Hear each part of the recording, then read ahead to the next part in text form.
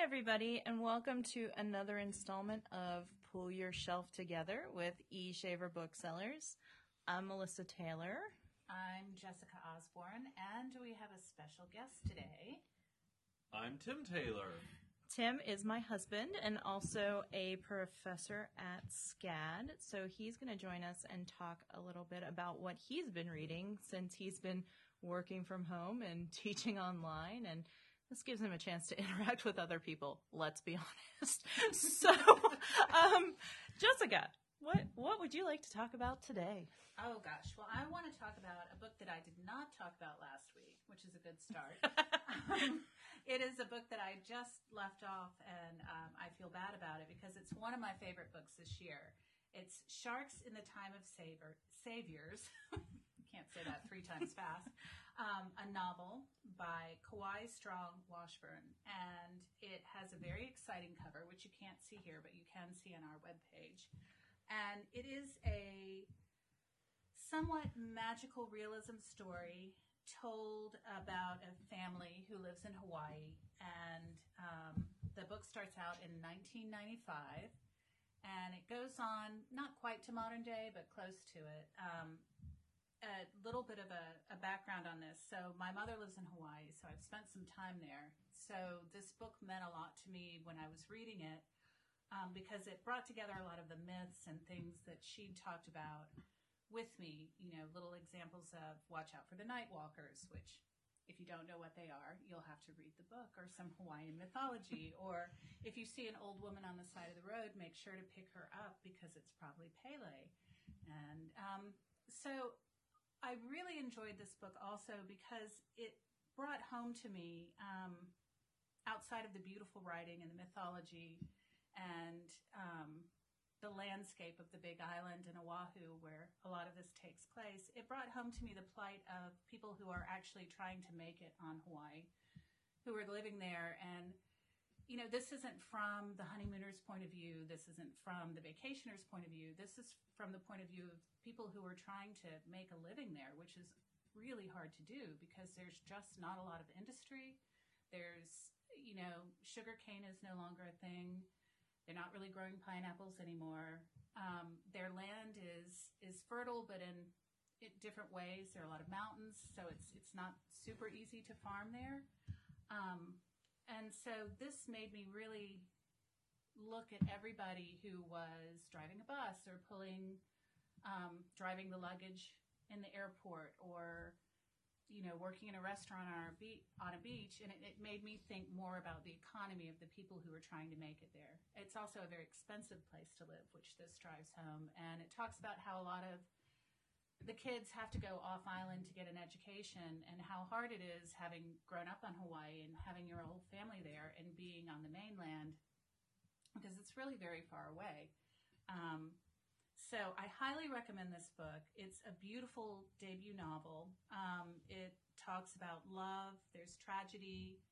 It's for fans of Marlon James, Taylor Brown, Tommy Orange, and Paul Yoon. And I just can't recommend it enough. Also, we were lucky enough to meet him when we were at Winter Institute, the author, and he's just an incredibly nice and humble guy. Yeah, he's actually very, very lovely, incredibly intelligent, very well-spoken. I mean, he's just really a nice human. Yes, he is. I second that. So I would highly recommend Sharks in the Time of Saviors by Kawai Strong Washburn. And bonus, we have signed copies. So if you order from us, you will get a signed copy. So well, that's we have a exciting. few left. Yeah, a few left. And he's got a cute little stamp of himself that he puts in the book with a little note in there. So it's a bonus.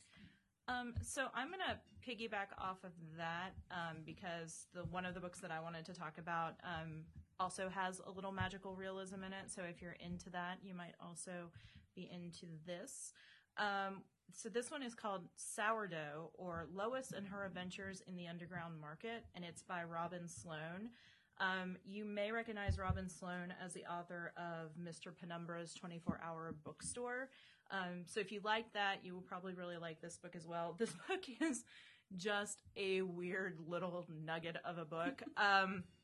So it is about Lois, and she is a programmer for a computer company, and she and her coworkers work so much that they don't even really take the time to eat. They don't eat real food. They have this like paste that they subsist on and don't take any joy in eating. And so no, it's not fun. And for someone who loves eating, it was really weird to read about. But one night she decides to order takeout food from this restaurant, and she becomes obsessed with this takeout food from this one particular restaurant and just the flavors. And she has this relationship with the people who make this food, and they end up going back to their home country and leave her a gift of a sourdough starter. And so it's like a puppy almost. yeah, it's having tried to start a sourdough starter, I can tell you it's like having another mouth to feed, and it takes a lot of work. But Lois jumps into it and goes just like full bore and just really gets into baking. And the magical realism comes in with the sourdough starter itself. It's a bit mystical. It's interesting. She speaks about it like it is an actual person. I'm not going to give too much away because there's a lot going on in this little book, but it's a lot of fun. So if you like things that are unexpected and foodie and like I said, a little magical realism, this one would be right up your alley. I highly recommend it. So question for you. Yes. Have you ever known anyone who's had an ongoing, long-time sourdough? The only person I can think of is Matthew. Well, which maybe didn't get fed as much as it should have at one point, and his whole life was completely upset by this. He said that bread would never taste the same, and it's like a death in the family. It really was. And we felt terrible for him, but, there was nothing we could do. So, yes, I think it is like another person. Well, and I will say, I saw a news story, complete with a photo of, it came out of San Francisco, and it was during all of the craziness that's happening now. Somebody had taken pieces of their sourdough starter and tacked them up to a light pole with like a note saying, free sourdough starters. His name is Gideon. And like, it warmed my heart so much that people were, putting that out in the world. And like, because there's a shortage in yeast now, which apparently yeast is the new toilet paper. So. Try buying a bread machine to make bread. It's impossible. Wow. That God gave you 2 bread machines. They're called hands. I know. Some of us want to cheat sometimes. Well, Sure. Having been the stay-at-home dad for said sourdough starter, I know the incredible stress that comes when you've, messed that up and she's coming home soon. There's no quick fix for that. Yeah, I don't blame it on you. I totally screwed up that sourdough starter. But anyway, I digress. Tim, so what do you want to talk about? Okay, so I'm going to talk about the book Providence by Max Berry, which is like the last 2 books in no way. I guess it's similar in that, it's a group of people isolated, like on Hawaii, but they're on a spaceship, and it's a weird nugget of a book. It's the latest from Max Berry, and everything he does seems to start from a nugget of realism that he just takes as far as you possibly can. One of his early books, Jennifer Government, took the idea of loyalty rewards programs as far as you could possibly take that to basically becoming Civil War. Another takes the idea of prosthetics, again, as far as that can probably go. And actually probably further than that needs to go. Yes. But he's always been one of my favorite authors ever since I discovered him. And not I discovered him, but since he was brought into my life. And so this book, Providence, is different from everything he's done in that there's only 4 characters alone on a spaceship. And it's difficult to talk about because for most of the book, you don't know what's going on. And it's not until the very end that you start to find, oh, that's where this is going. I feel like that's true of a lot of his books, though. Like, definitely Lexicon, because with Lexicon, it started and you think you know what's happening, and then you have had no idea the whole time what's been going on. And when it's revealed, it's twisty and wonderful. So the nugget of truth with this one is very kind of prescient for the world, not today, but, a few weeks ago. It starts with basically the military-industrial complex and the idea of building better weapons and how those weapons would continue to grow and, become intelligent, and things just kind of spiral from there. I'm thinking Skynet. But it's not Skynet in that it's not a single intelligence, that becomes self-aware and is out to, destroy the father figure humanity. It's an intelligence that takes what it's supposed to do very literally, and the humans are along for the ride, maybe. All right. Oh, but 2000. Does it Space say? Odyssey? It doesn't really Odyssey. say kind of it. It's in the future. We have met aliens, and it did not go well. All right. Okay. Well, I have something completely and utterly different that I've been reading recently. So I was recently disappointed, disappointed in an odd way, by a BBC miniseries that I was watching based on Jane Austen's unfinished novel Sanditon. See, we have a disagreement on this because I think it's completely appropriate. Well, let me just tell my tale of woe, and then you can chime in. But so I watched this, and I had read the novel that was completed by another lady years ago, like probably 30 years ago, that I picked up off of my husband's mother's bookshelf of tawdry Regency romances. And Bodice rippers, if you will. Maybe a little bit. And this one was not a bodice ripper, but it was still it was Jane Austen, but a little more romancy than she normally would have gone had she finished the book herself. So they had made it into a mini series, and I started watching it, and I became intrigued, and then I was consumed by it and really enjoyed it and was invested in what was going to happen. And they got all the way through season 1, and they canceled it. And there is no season 2. And they didn't end it, which, yes, is poetic justice, but is deeply unsatisfying for those of us who had invested that time and emotion into it. And so I picked up Sanditon by Jane Austen and completed by another lady to go ahead and read the ending in this book. And I will say that this is kind of completely different from what happens on the BBC special. There's the characters have different motivations. They're extra characters in here. It's very interesting, and I'm glad I picked it up to read again. I think it will give me some closure. And if they ever finish the other one, I'll be interested to see. I feel like, it will end in a marriage. It just is whose marriage. Fair enough. So I recommend, if you're looking for something kind of comforting and diverting to read, I would recommend Jane Austen's last novel, Sanditon, completed by another lady. It's just a lot of fun. All right. Well, on a completely different note, so Tim and I both are huge graphic novel fans. Tim actually runs the graphic novel book club that we have at the store. And so the next thing that I have for you is called Scooby Apocalypse.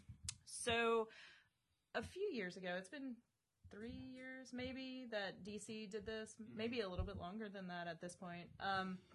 So anyway, DC took all these old Hanna-Barbera cartoon properties and revamped them in graphic novel form. And honestly, they've all been really good. Like, they did Snagglepuss, they did the Flintstones, and these are not your Flintstones of your childhood. This is not what you remember. But so this one is done off of Scooby-Doo. And it's a lot of fun and appropriate for what's going on in the world right now. So in this, Velma is a scientist, and she's working on this project, and has inadvertently released into the world a nanovirus that kills off a lot of humanity and turns people into zombies. And so this is the Scooby-Doo gang, again, as you've not seen them before, trying to fight the zombie apocalypse, essentially. I would say more monster apocalypse than zombie, but Well, it's a distinction. Yeah, I feel like they're zombie monsters. Like the nanovirus has mutated humanity. But Scooby was a lab animal who was part of a smart dog program and was not overly successful in the program. And so he can talk because of that. And I like that they give an explanation for why Scooby can talk as opposed to the cartoon where, you're just supposed to suspend that disbelief. It's fine. But it's a lot of fun. There are 6 volumes of it out right now, and it's still going on, if I remember correctly. I haven't read the last volume yet. The 5th volume ended on a bit of a cliffhanger, and I needed to take a step back because I was a little emotionally invested.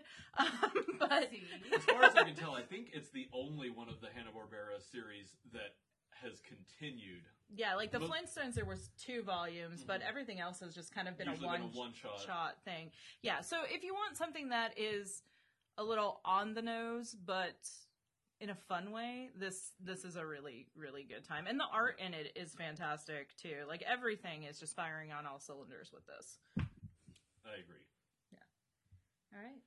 All right, so I will switch gears once again. I'm going to keep it in the sci-fi realm because that's what I read a lot of, because the real world is a letdown to me.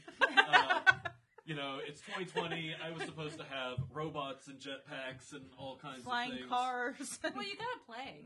Yeah. In fact, this year... This is not what I asked for. The iRobot company is supposed to be founded this year. Yeah.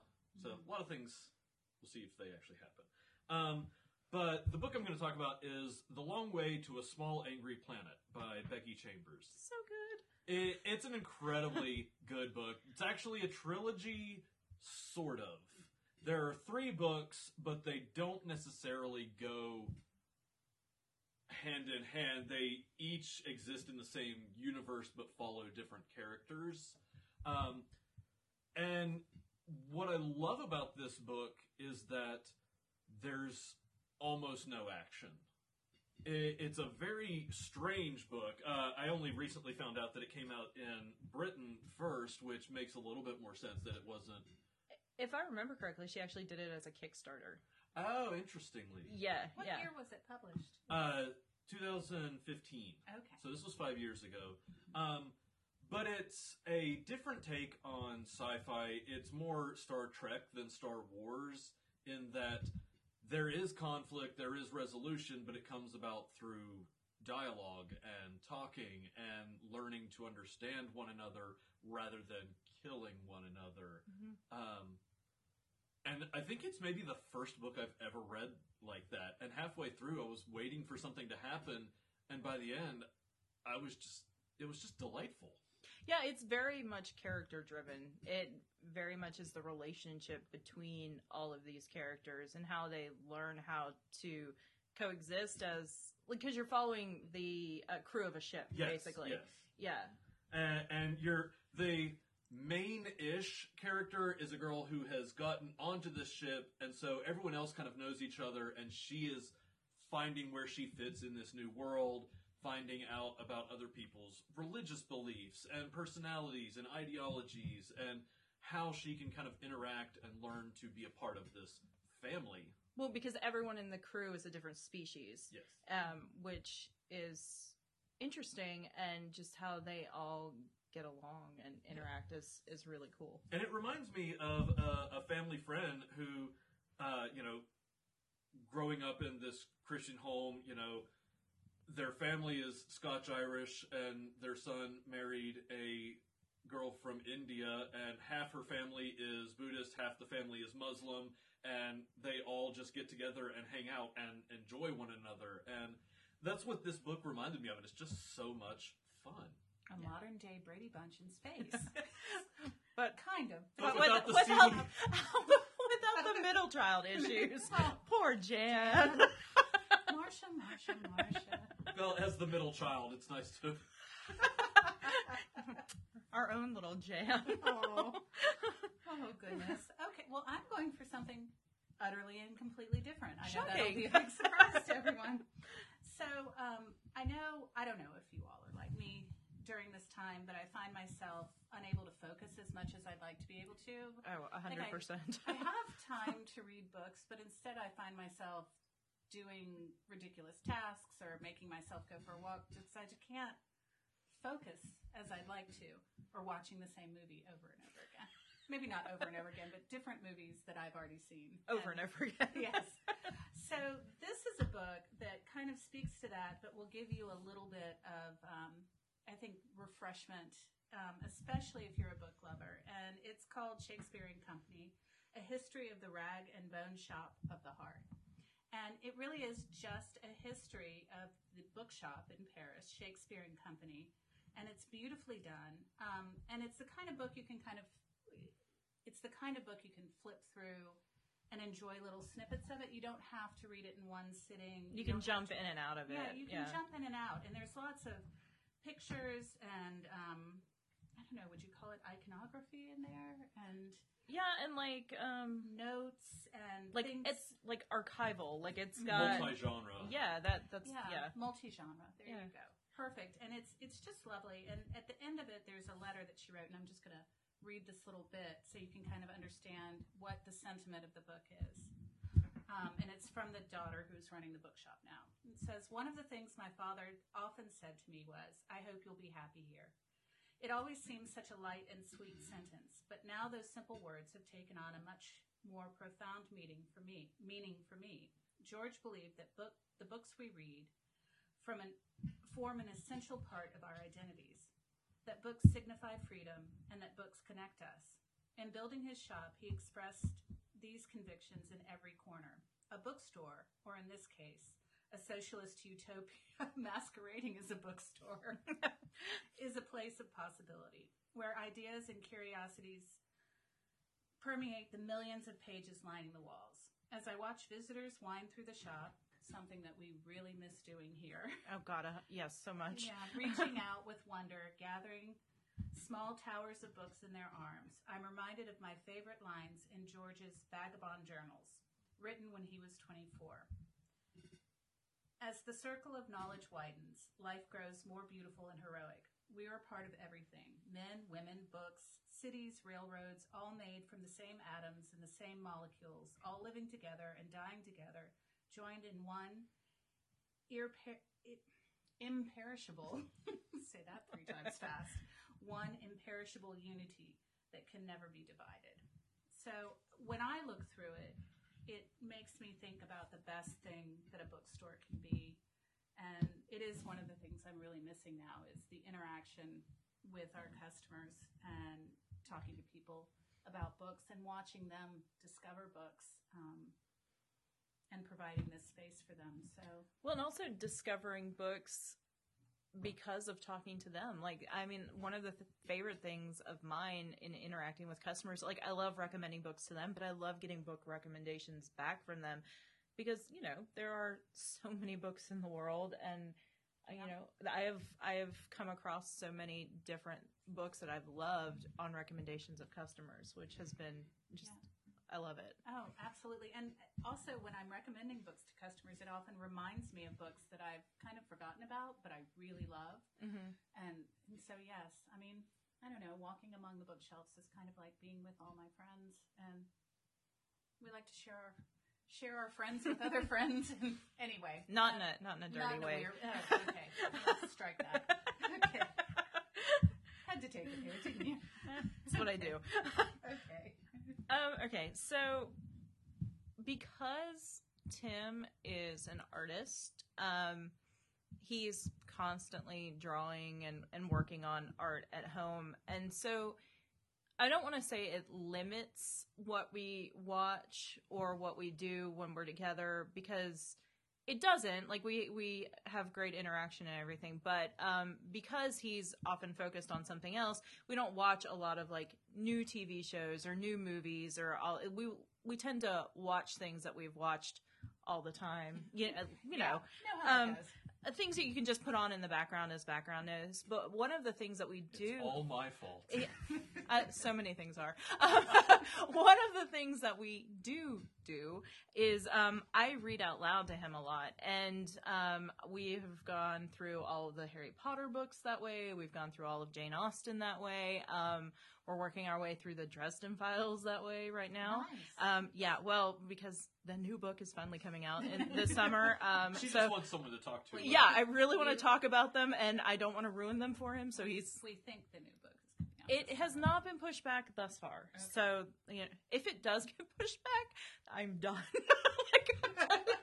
What else has he got to do right now? Right, exactly. He's already turned in the manuscript. Like, I mean, it's in the catalog. It's supposed to come out in June. So, ideally, it's printed and ready to go. I know they are pushing things back, but Yeah, hopefully it they is. won't that. Yeah, hopefully not that. I mean, we need the diversion. Anyway, so one of the things I did this week was I read out loud to Tim The Best of Iggy, which is by Annie Barrows. She is the author of the Ivy and Bean series for kids. They're middle grade, and this is the start of a new series that is also a middle grade series. She also was one of the co-authors of the Guernsey Literary and Potato Peel Society books, which Jessica and I were just actually having this conversation about authors switching back and forth between children's books and adult books, and it's not always the most successful thing. Sometimes Although when that was a good book. no, Yeah. this is not that case. Annie Barrows writes well for adults and writes really well for children. And but really well for adults who act like children. it's Yeah. true. This Yeah, one we would never discuss anyone who doesn't. We just leave that off. so this one really hit home for Tim and I.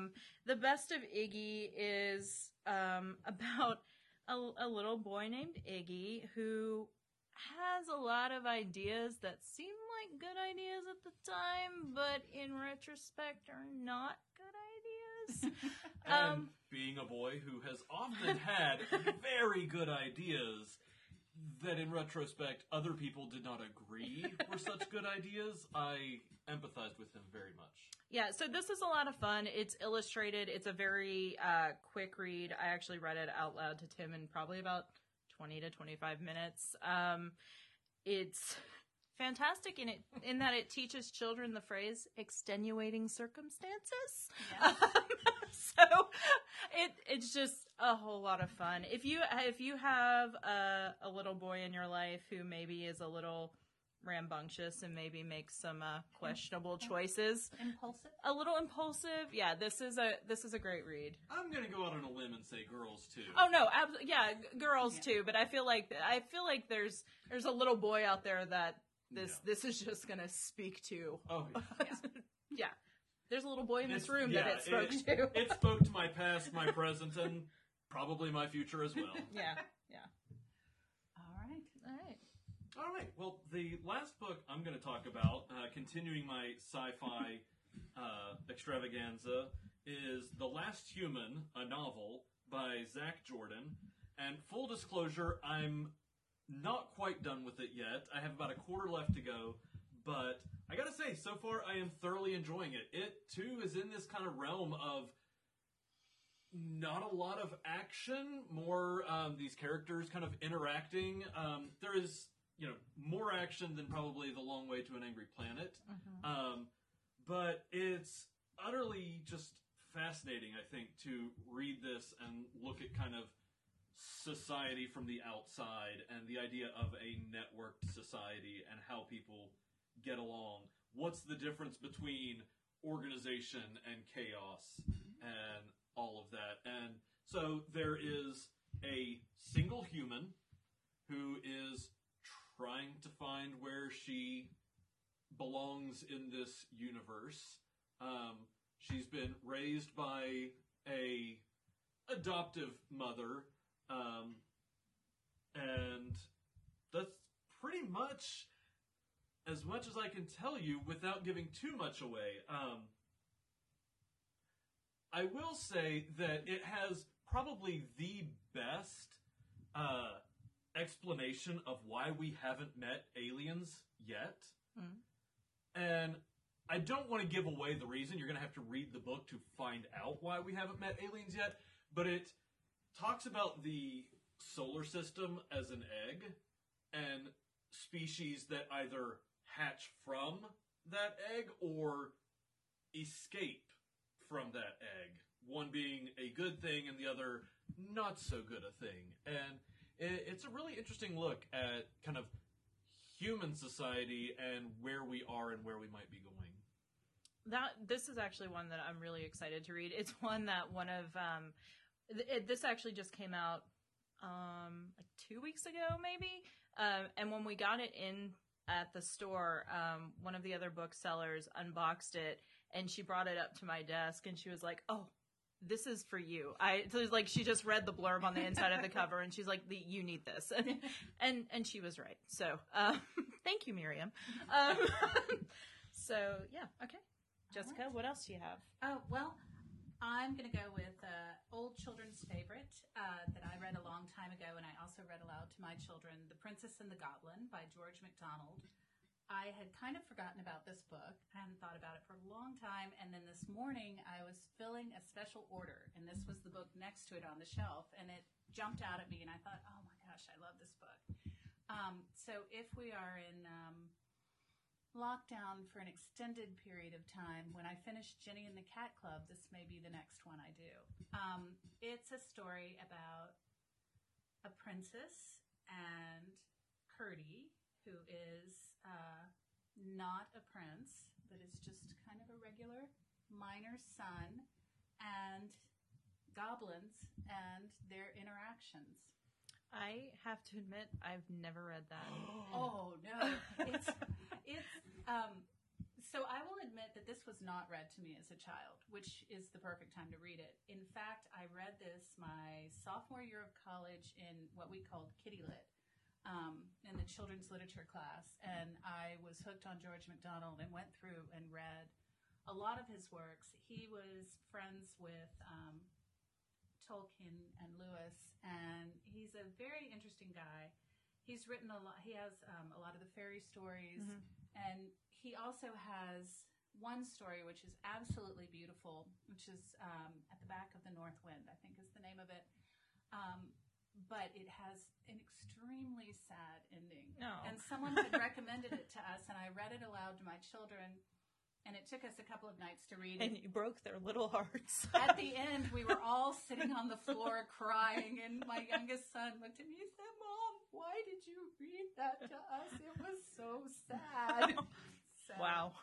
but George MacDonald is a very smart and interesting writer, and there are more in the Princess and the Goblin series. And if you have if you have an imaginative young child, I would say probably maybe 8 to 10. It's a great book to read aloud when your child isn't quite able to read it themselves, but they can certainly comprehend what's being read aloud to them. So I always like to read to my children like 1 or 2 levels above what they're reading at the time.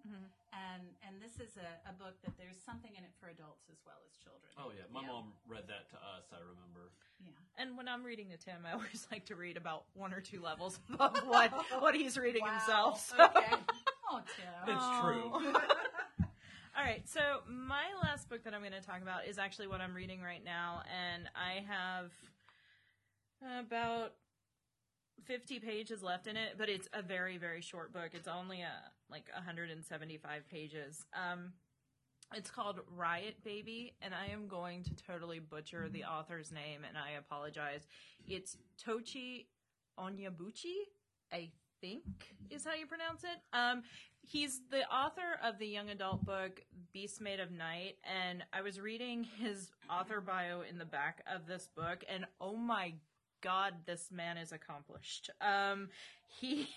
has a bachelor's from Yale, an MFA in screenwriting from the Tisch School of the Arts, a master's degree from Sciences PO, and a JD from Columbia Law School. Like, this is a very, very smart individual who's writing this book, and that completely comes through in this book.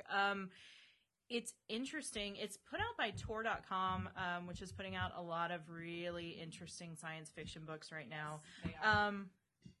So it is speculative fiction, and it is set in South Central LA and Harlem and Rikers Prison. It's a juxtaposition of science fiction against like gang violence, which I have never seen before. It is fascinating. The way that it's written is almost sort of stream of consciousness, but not. 'Cause that's not usually your thing. It's not Yeah. normally my thing, but I'm finding this incredibly compelling. It, for the most part, it followed the one character in it who's her name is Ella, and she, as a child, starts developing these special powers, and when they first manifest, she gets these nosebleeds, and then she has visions of the future, and it's of bad things happening to people that she knows. And then her powers just begin to grow from there. And she has a younger brother who ends up in prison, and it then starts to kind of go back and forth between their points of view, and it just switches mid-chapter point of view, and it's I would unlike have to read that. That sounds like my cup of tea. it's unlike Yeah. anything I've ever read before, so I highly recommend this one. Riot Baby. The next one is one that Melissa and I have both read and loved, called Reincarnation Blues, a novel by Michael Poore.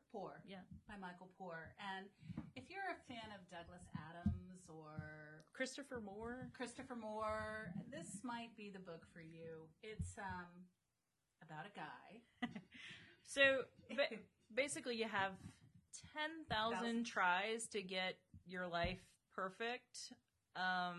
And the main character is the oldest soul on the planet at this point because he's 9,995. Yes. He hasn't gotten it quite right yet. But there's more. It's not that he just is bad at it, because he comes pretty close a fair amount of times. There's an extenuating circumstance. He is in a relationship with Death. He's dating Death. Death Well, is his girlfriend. He calls her Susie, and Yeah. she has a candle shop in the afterlife. Yeah, and really she wants to give up her day job as Death and just focus on the candles. But there's a little bit of a problem with that. And we don't want to give too much away, but it's really a fun and interesting read. He jumps from life to life, and life to life just isn't in this present time. He goes back, he goes forward. You get to choose your parents, which is an interesting twist on it.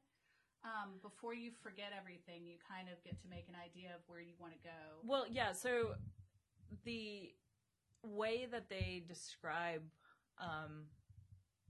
how lives are in this, it's like a river, and you stand there and you look at this river and things are rushing past and you jump into one of them. And there you are. So you come out on the other side, and you don't have at birth, essentially, and you don't have really any fixed memories of the life that you lived before, but you kind of have some idea of some of the lessons you've learned along the way. Yeah, so he's able to take things from other lives with him into the new thing, to the new life, and it's just incredibly inventive, and you get to see him in all these different lives that he's living. You get to see snippets of him in the in-between. It's just it's not stupid. No, it's well written and a lot of fun. Yeah. It's smart. It's very smart. It is funny, but it's just funny in kind of like a thought-provoking way. It is. It definitely is, and especially right now, it is also diverting. It is it's a good story that will take you out of where you are. As I slyly reach across Across the the table table. to take that home with me, because that sounds delightful. Yeah. It is. Jessica and I read it when it was an advanced reader. We got it in the store, and I read the back aloud, and we both went, Ooh. Yeah, so, and that's one that I've hand sold to countless people who have been through the store, including Ben Affleck. So if that ever gets made into a movie, that was me. You're welcome. That's Reincarnation Blues by Michael Poore. Well, that's all we have for you guys this time. Thank you guys so much for listening, and thank you for recommending this podcast to other people, which is just mind-blowing to me, because really it's just us rambling about books, and the fact that you guys enjoy that is just heartwarming on so many different levels. It warms the cockles. Indeed, the cockles are warm. Yes. Thank you. Sorry. Thank you. One episode we'll have to do. Melissa and Jessica speak entirely in quotes from Jane Austen's works, but Oh, challenge accepted. All right. Well, we will talk to you next time, and thank you again so much. Be well, read books. thank you. Thanks for being with us.